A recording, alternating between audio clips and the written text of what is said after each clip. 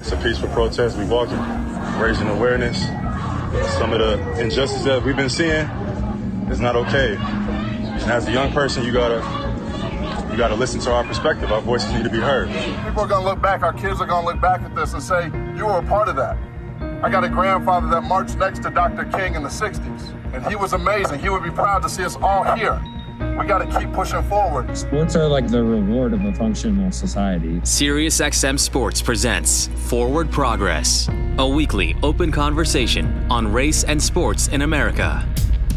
Here are your hosts, Jason Jackson and Kirk Morrison. Welcome to the program. Great to have Amin Elhassan sitting in, I believe, for the next couple weeks, Amin, if I'm not mistaken.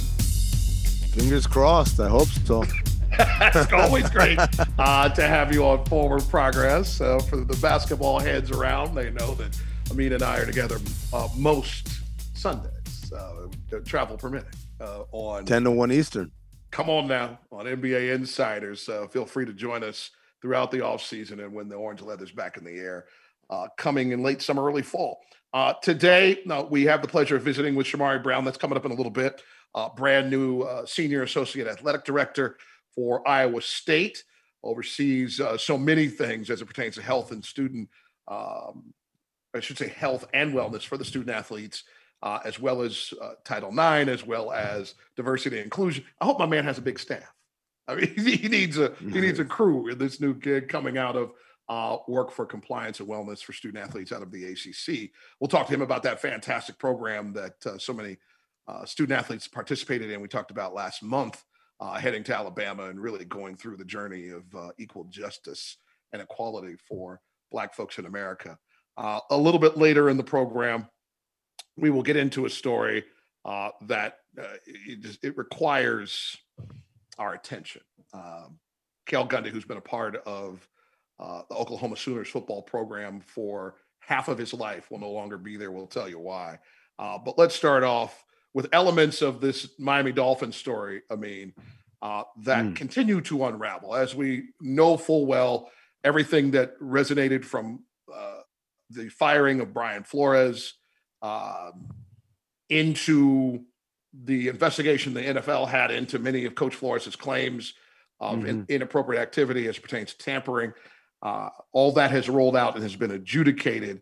But there was a story that rolled out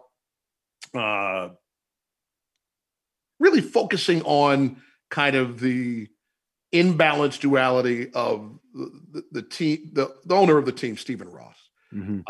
Obviously, back in February of 2019, he hires Brian Flores, and it's still, like it or not, a celebration when a Black man is hired as a head coach in the National Football League or a manager in Major League Baseball. And obviously, diversity continues to be a point of emphasis for the National Hockey League.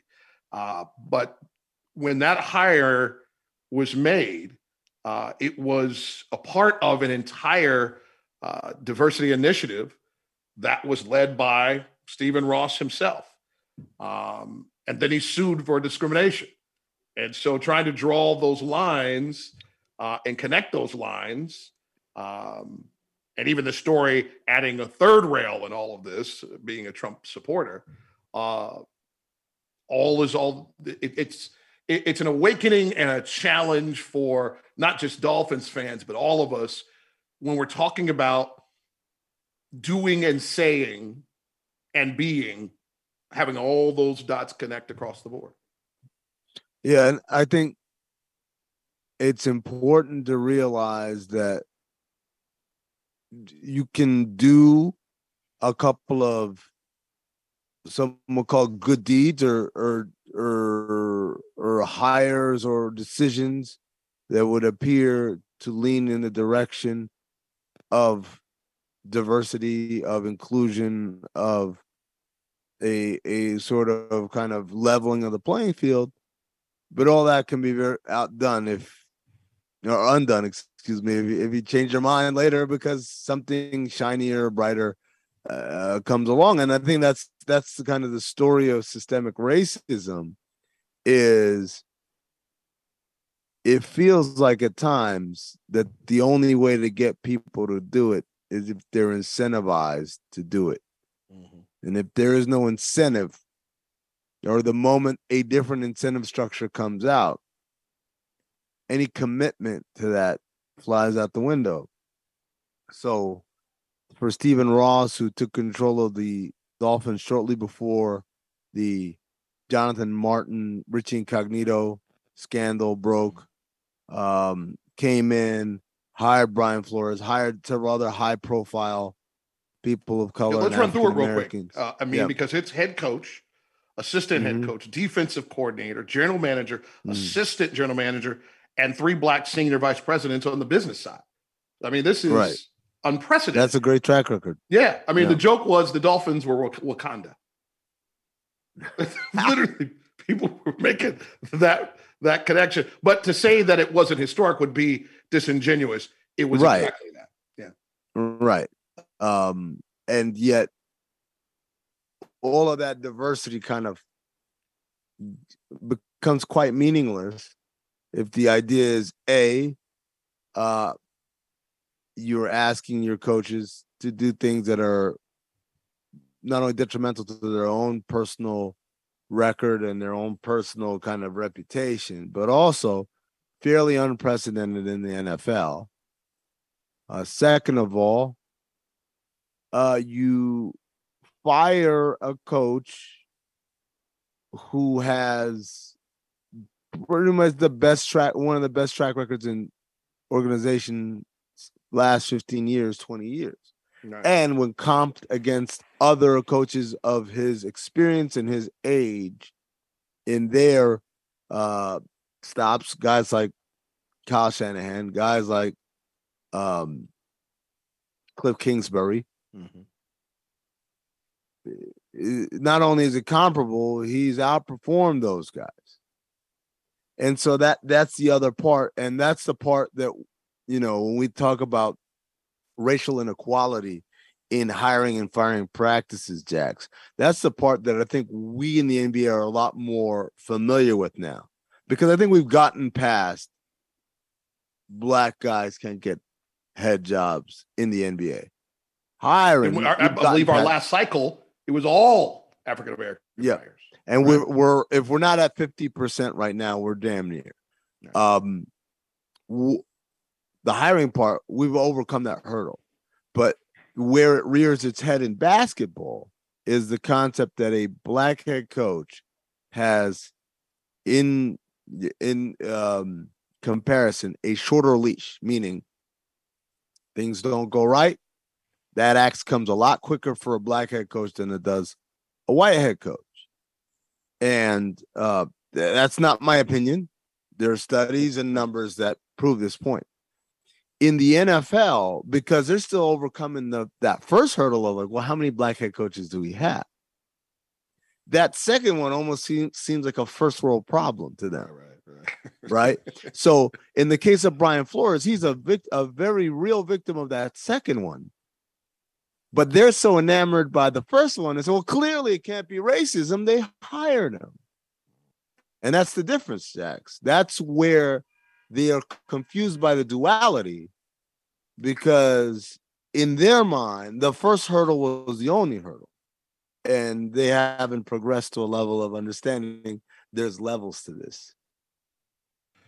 The next layer of it is this isn't just a Dolphins issue. And it really poked its head as a collective NFL issue when the Giants and Broncos quickly interviewed Flores for head coaching jobs and didn't hire him.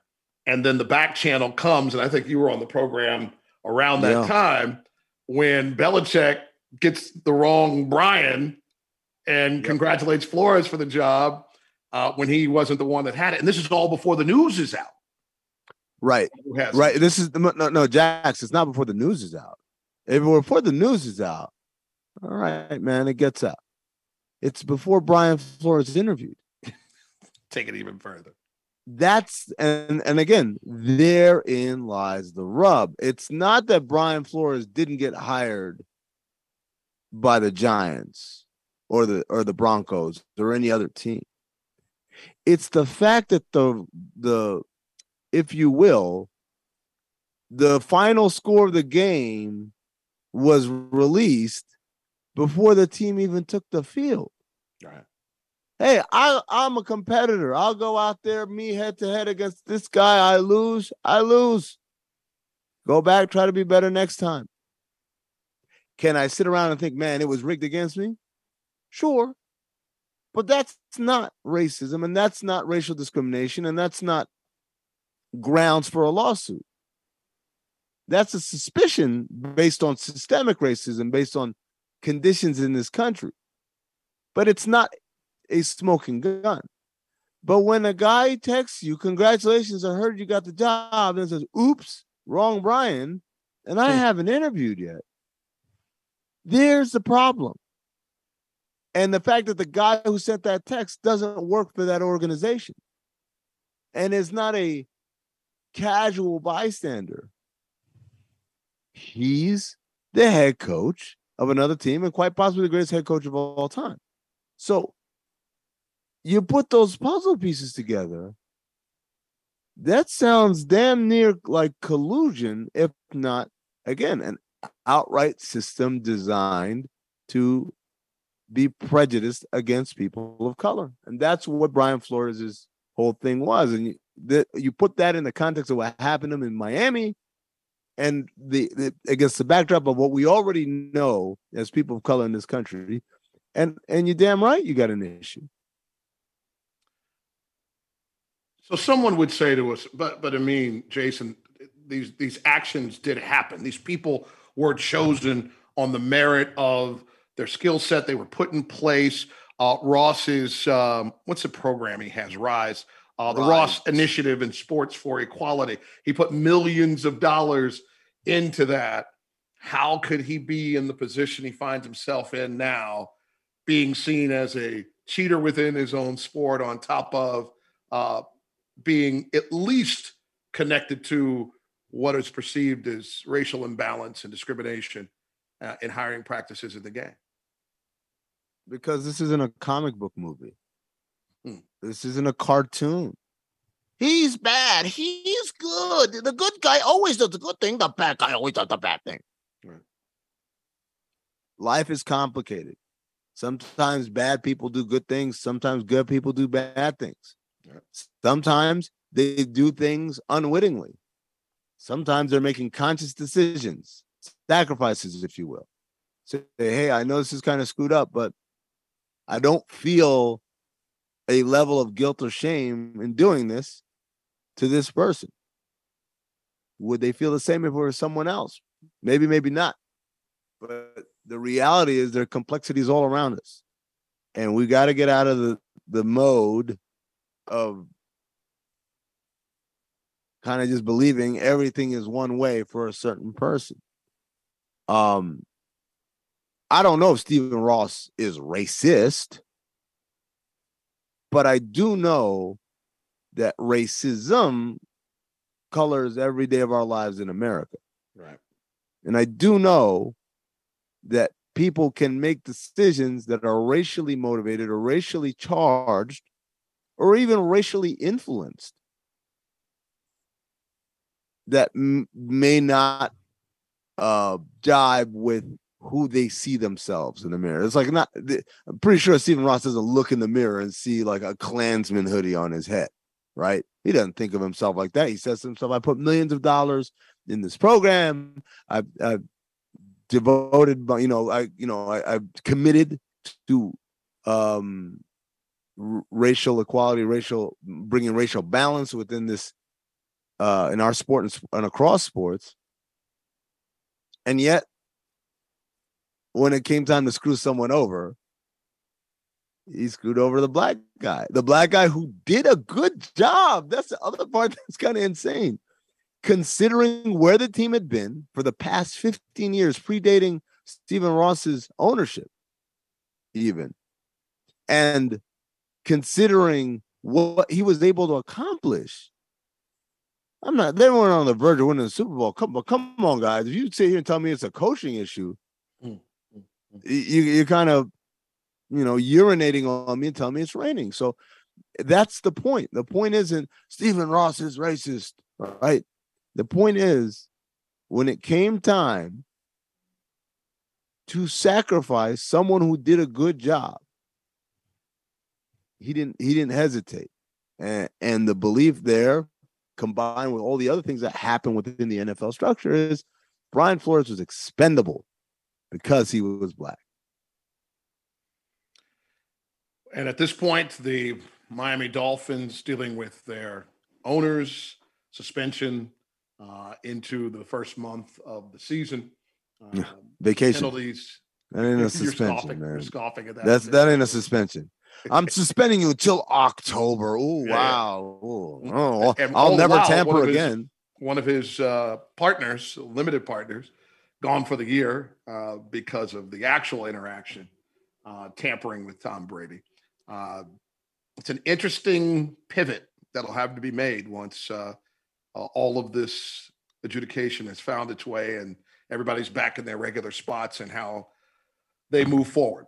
We have to do that very same thing. We're going to take a quick break. When we come back, we'll visit with Shamari Brown, brand new senior associate AD at Iowa State. I spent the last decade plus with the ACC working on compliance and student athlete initiatives. We'll talk about a big one as student athletes were a part of last month when we come back here on Forward Progress. You're listening to Forward Progress on SiriusXM Radio. It is an absolute pleasure to have with us on the program Shamari Brown. Used to be with the ACC. We're going to talk about one of the great programs that he saw fit for student athletes up and down the East Coast to be a part of this summer. But as you can see on his chest, the allegiance has changed. If you're just listening, I'll let you know this is the new Senior Associate Athletic Director at Iowa State. Shamari, first of all, thanks for taking the time. And let's now talk about the transition you're making. You spent over a decade with the ACC, really uplifting student athletes really away from their competition, which is the majority of their life, which is magnificent. In the work that you're doing at Iowa State now, it feels like you're touching every aspect of the student athlete life. Exactly. And thank you for having me, Jason. Really looking forward to this conversation. But no, you're right. I mean, I spent the last 12 years of my career at the ACC, working on behalf of the 15-member institutions to support and supplement the work from a student athlete welfare and development aspect with their student athletes. But a few years ago, I made a decision that, working in that student athlete development and wellness space, that I wanted to be back on a campus, right, and have that day-to-day interaction and affecting the student athletes' lives on a regular and daily basis. And so I had made it a goal to get back on a campus. But to be fair and really honest, a place like Iowa State was never on the list of kind of locations and places where I could envision our family heading. But was fortunate and blessed with this opportunity as Charles Small left Iowa State to become an athletic director at Valparaiso, for them to reach out to me with interest about the position and to see if I had any interest in, get plugged into the search process. And even then, Iowa State was still not a place that I was keen on. For multiple reasons, right? One, just from a locale. I'm from North Carolina. I'm a Southern boy at heart, right? And you talk about going to the Midwest. I just had no knowledge. But then, to also be honest, part of it was also, in my opinion, looking at just externally the lack of perceived diversity, right, amongst the staff. To me, was the initial challenge. And so, through having some conversations with the athletic director, Jamie Pollard there, and some of the other staff members, it was really evident the commitment to their values and just the baseline of understanding and supporting the student athlete once again, where I fell in love with Iowa State and the people there. So on top of being a sport administrator, overseeing diversity and inclusion, at the top of the list of things that Iowa State talks about in your day in, day out endeavor, really focuses in on student athlete health and wellness. Right. Health, you get. Athletes got to be well to compete at the highest level. How, over your decade plus of work in the wellness area, how has that grown in importance that everyone buys into, from the executive level to the coaches? In these conferences and on these campuses? Yeah, I mean, I think it's probably one of the number one priorities when we talk about the health and wellness. And it's I mean, it mirrors what we see culturally, right? The mental health piece is huge. And there are a ton of mental health challenges that our young people are facing, right? For multiple reasons. Right? I mean, social media and just the attention that, especially our athletes that's performing at a high level on a big stage. So the mental health has always been a lead. But then we talk about just the health of their bodies and caring for that. That's one thing that athletes kind of take for granted, especially at a Power 5 level, because we have doctors and sports medicine staffs and athletic trainers, anytime they have an injury, it's there, right? It's concierge care. But part of that is educating the student and athlete about their health, educating them about how they can, advocate for themselves. And, for us, and really for me, the number one priority is helping our athletes effectively transition. And so once athletes are finished playing, we're probably some of the worst when it comes to caring and being healthy outside of preparing for a game or a sport, right? And so part of that is just really equipping them and kind of preparing them for how that transfers once they're finished playing the game, whenever that may be. But health and safety is number one priority. Probably one of the biggest budget items that we'll spend on is the health care for our athletes. And so now, as you look at college athletics, it's very much similar to a professional model with the level of care we provide, right? Everything from sports medicine to nutrition to strength conditioning to psychological services, right? Like it's a lot that's invested into ensuring that our athletes are cared for from a health and safety standpoint.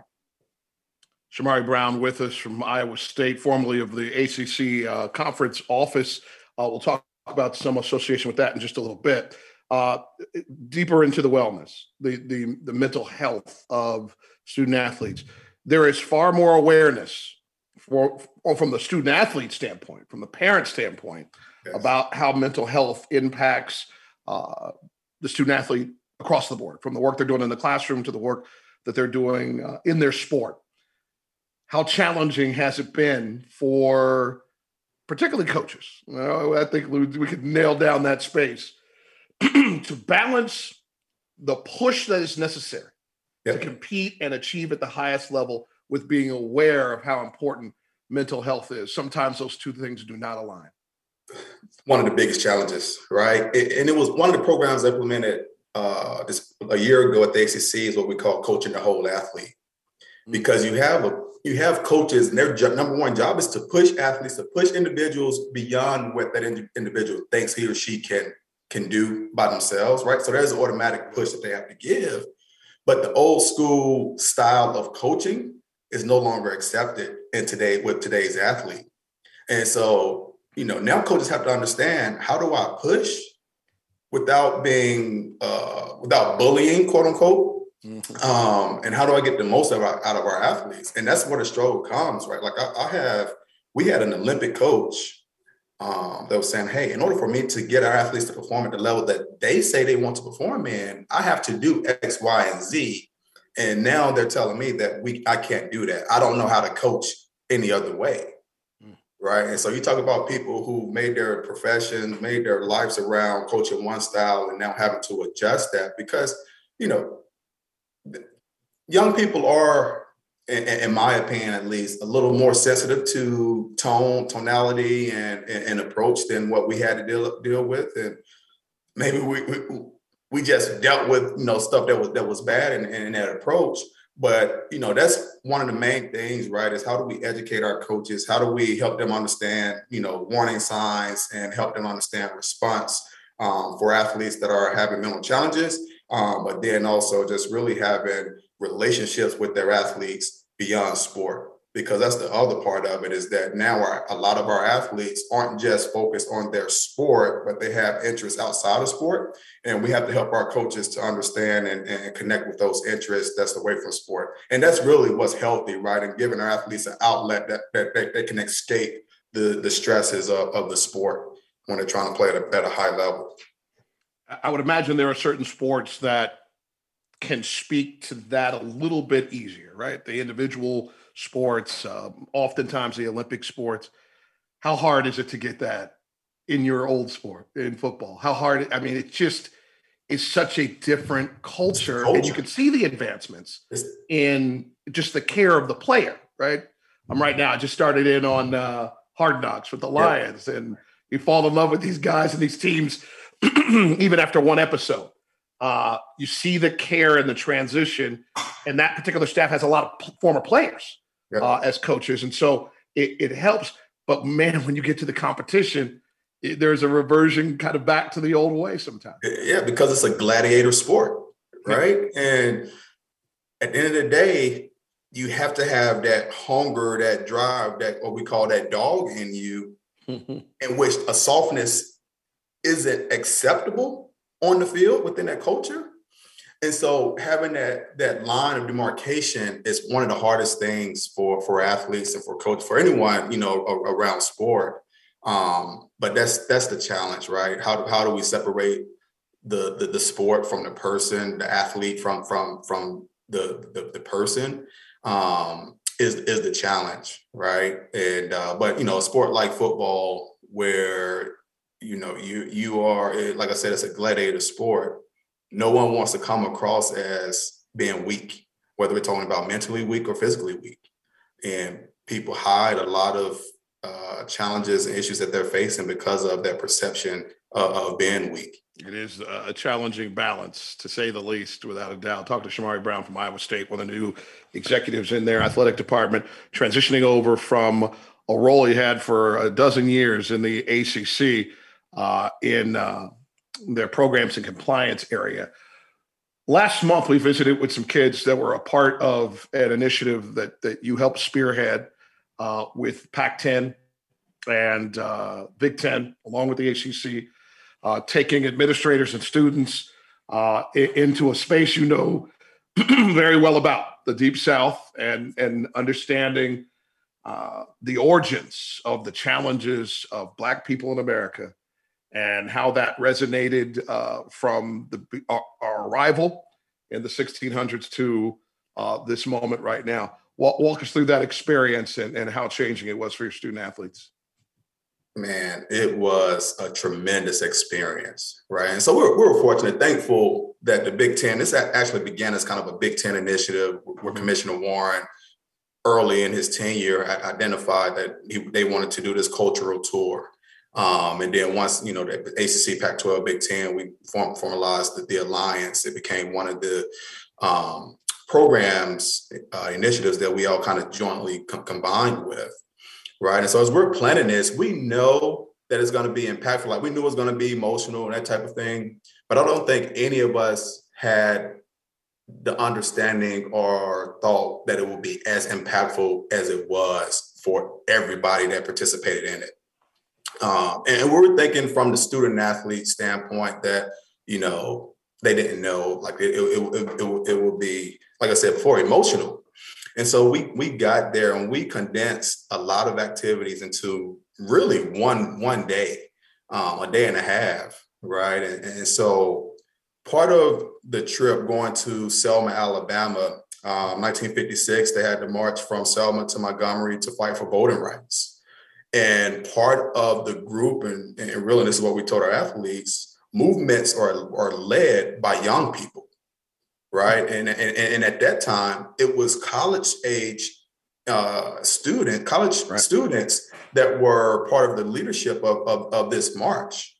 The students in Alabama, and by the time they got to Montgomery, the capital of Alabama, it was students from all across the country that had flown in and that had driven in into Alabama. And so part of the reason that was selected is, all right, these are student athletes, college-age students. Back then, put yourselves in their shoes, right? And a lot of the student athletes that participated are involved on campus in diversity and inclusion clubs and activities. And so through the experience, being able to hear directly from individuals that participated in the march. Cheyenne Webb Kreisberg was one of the youngest, I think the documented youngest person to participate, right, at 9 years old. And she talks about being a young girl and meeting Martin Luther King at, Brown Baptist Church as he was coming in, and meeting some of the civil rights leader. And as a young girl, not knowing who he was, but then quickly developing a relationship with them. And every time he came in, you know, just meeting with her and, you know, and seeing that, right? So hearing that experience for her and what that was like. And then hearing from Miss Linda Lowry, who was 15 at the time and got bashed in the head, you know, during that march. 15-year-old young girl that just brutally beat. And she talked about the anger that she had from that point on all the way up until recently, you know, some 10 years ago. Right, the anger that exhibited for her towards white folks because of her being beaten, and so now our young people realize that it wasn't that long ago, and these people in their stories showed them and told them that it wasn't that long ago, right? And so the thing that stood out that our young people were saying, our student athletes were saying, was it's feeling like a lot of these activities, a lot of this hate is repeating itself. It's resembling a lot of what the people that went through it in the 50s and 60s said they went through. And now we're seeing it kind of raise up again, right? And so it was a combination of hearing first person encounters and experiences and visiting some of the civil rights sites. And then finally hearing from Brian Stevenson, who closed us out to speak, right? And before he spoke to us, we visited, you know, one of the museums that the Equal Justice Initiative has, right? The Legacy Museum, which was so powerful. And so this all took place really between Friday and Saturday. And there was a range of emotion, right? You start out and you're excited because it's community, everybody's, you know, coming together and having a good time. And then it gets real and you're hearing, you know, first person encounters and you kind of get sad. And then you go through and see some of the sites and hear about, you know, the killings and just the struggle. And you get upset, right? And blood is boiling, right? And you're crying.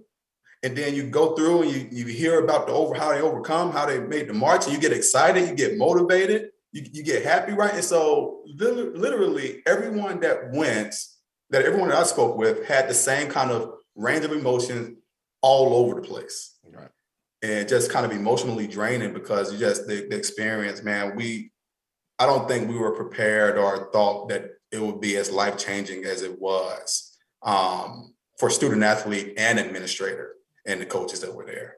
Like it touched everyone similarly. So happy to spend this time with Shamari Brown, Iowa State Senior Associate Athletic Director for Student Services. We had a chance to visit with a student athlete from Rutgers and a student athlete from Nebraska right after that trip.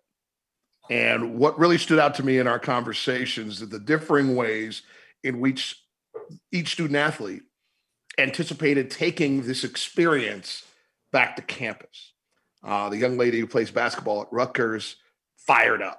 I mean, you could feel it just jumping out of her skin just to discuss it with her teammates and other people probably in their student athlete advisory council, and then figuring out what type of programming can happen on campus.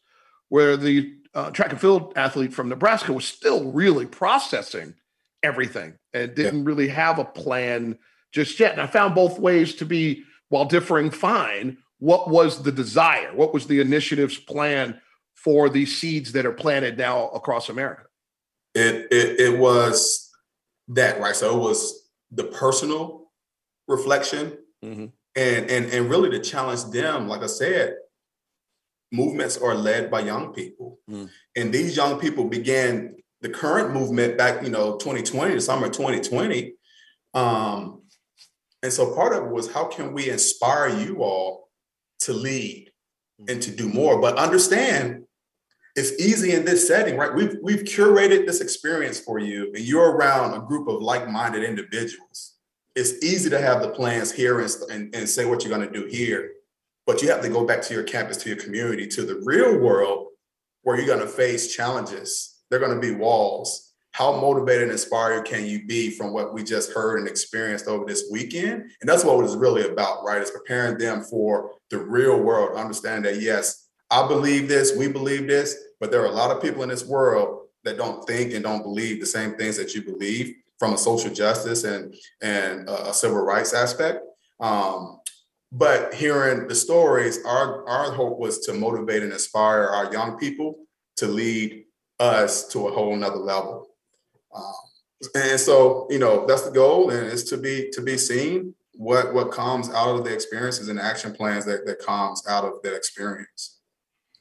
Before we let you run, I really, really appreciate your time. I know one of your responsibilities in your diversity inclusion activities at Iowa State is you're also a Title IX coordinator. Yes. And as we celebrate the 50th year of Title IX being in place, the challenge of maintaining all that was intended, I think, is worthy of discussion, particularly on campuses like yours, when you have 100 plus young men who toss out the balance simply because you have football. And so trying to maintain that balance while not taking away programs has to be just entirely challenging. It's definitely a challenge. And, the intent internally within, and I'll say this for multiple athletic departments, is to provide equal opportunity. Absolutely. But once you look at the funding and really the attention publicly, it's not there, right? And so it's our job as administrators, as professionals, to ensure that we're providing equitable opportunities for our young women as we are for our men, right? And so for us at Iowa State, it means that we sponsor more women's sports than we do men's sports, right? To try to balance that off, because yes, a football team throws it off completely. But Title IX is something where we pay attention to the opportunities, the sport opportunities, participation opportunities, but that's a law has a lot compacted into it. Everything from, sexual assault and awareness to, like I said, how you provide those opportunities and scholarship allocation and everything. So right now, I think we're in a good spot at Iowa State as I come in, week 2, but definitely still doing some learning and digging to ensure that we stay in balance and stay in compliance of the law. Shemar, we appreciate the time. Congratulations on the new gig. The real transition is going to come in a couple months. You have to read back in your mind to your days at University of New Haven for the hard winter, my man.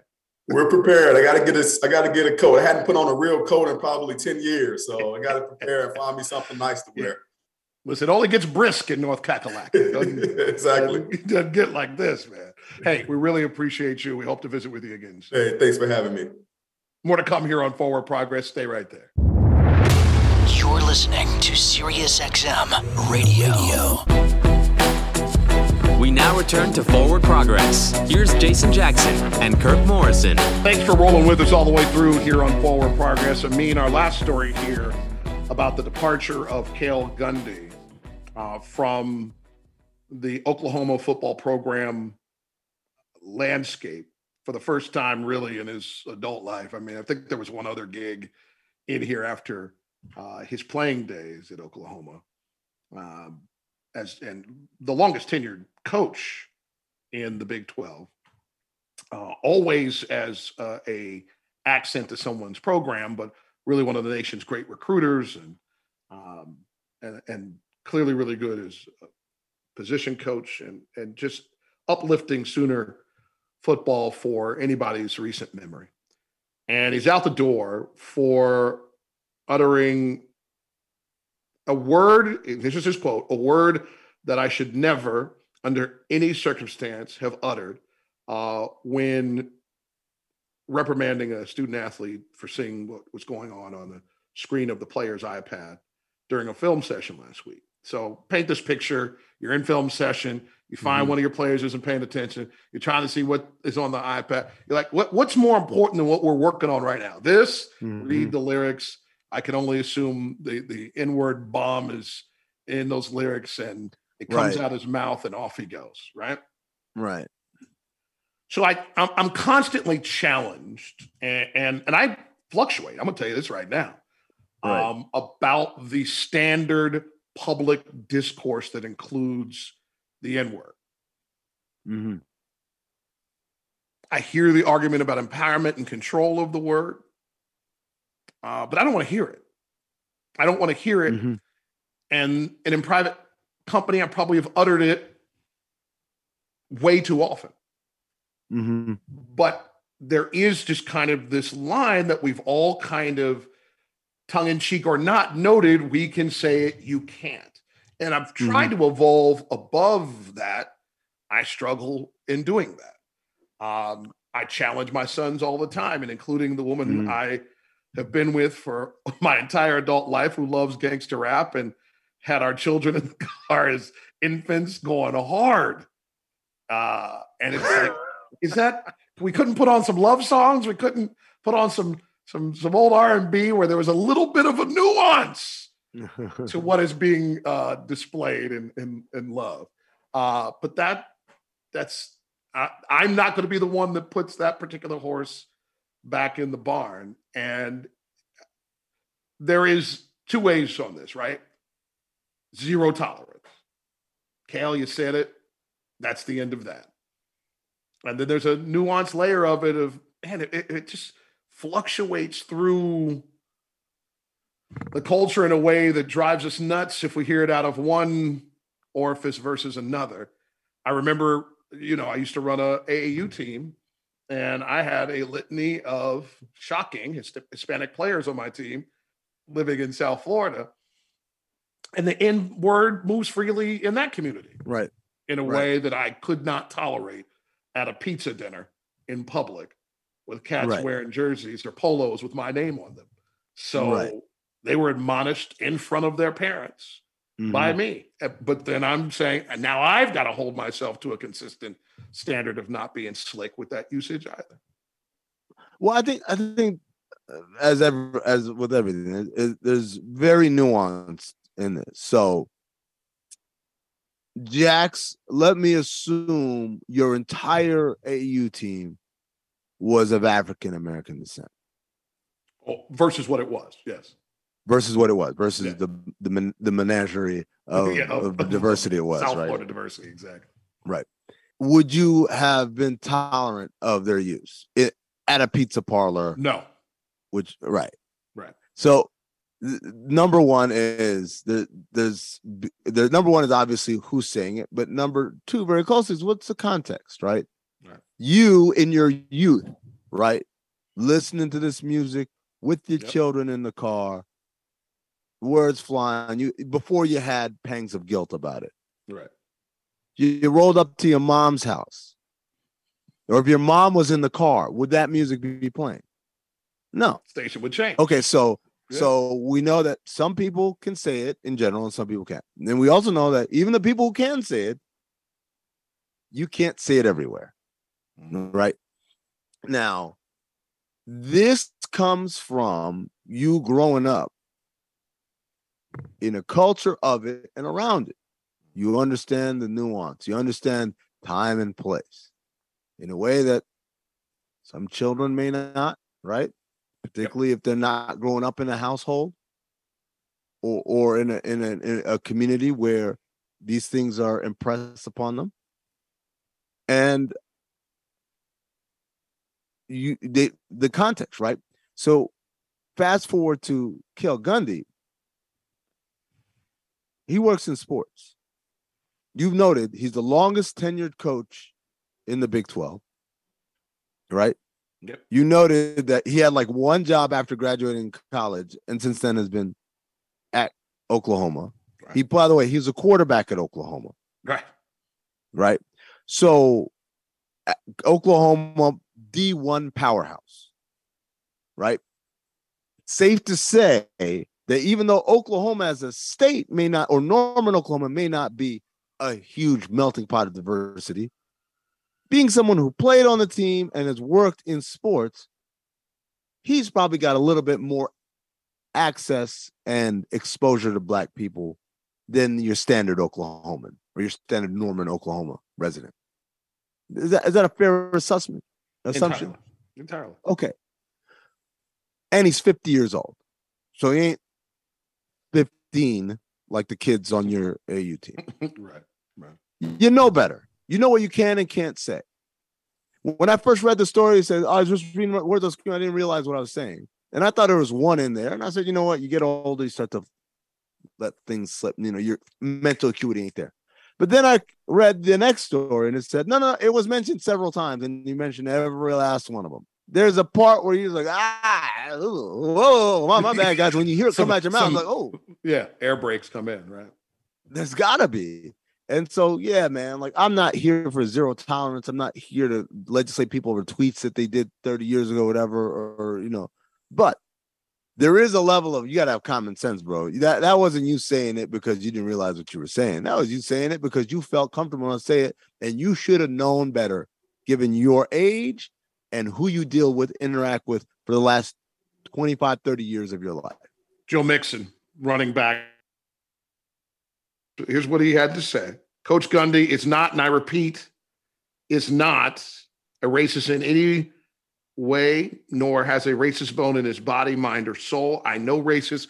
I have witnessed both obvious and discrete types of racism and have known and detested even more actual racists. Coach Gundy is the furthest thing from this type of person. I'm always willing to separate and act from a way that you live your life, right? It was what we were kind of talking about a little bit earlier. It's challenging to get into what someone is versus what's not acceptable in a single moment. And it was decided that that was not acceptable for that football program. He was allowed to resign. I can appreciate Joe's personal experience with Coach Gundy, which probably is the preponderance of his existence. But this particular moment led to his demise in that space. Unfortunately, we have hit the end of the show. So we have to hit air brakes on this discussion. But as it is, oftentimes why we have this hour each week is because these things are not easy to just simply throw down and get through with ease. I mean, thank you for sitting in. I hope you are with us next week. I know there's an opening for you to do so, my friend. Special thanks. My fingers are always crossed. Our special thanks to Shamari Brown for stopping by from Iowa State. And we always appreciate our producer, Pernell Brown, who puts it all together. For Amin, I'm Jax. We'll talk to you next time on Forward Progress.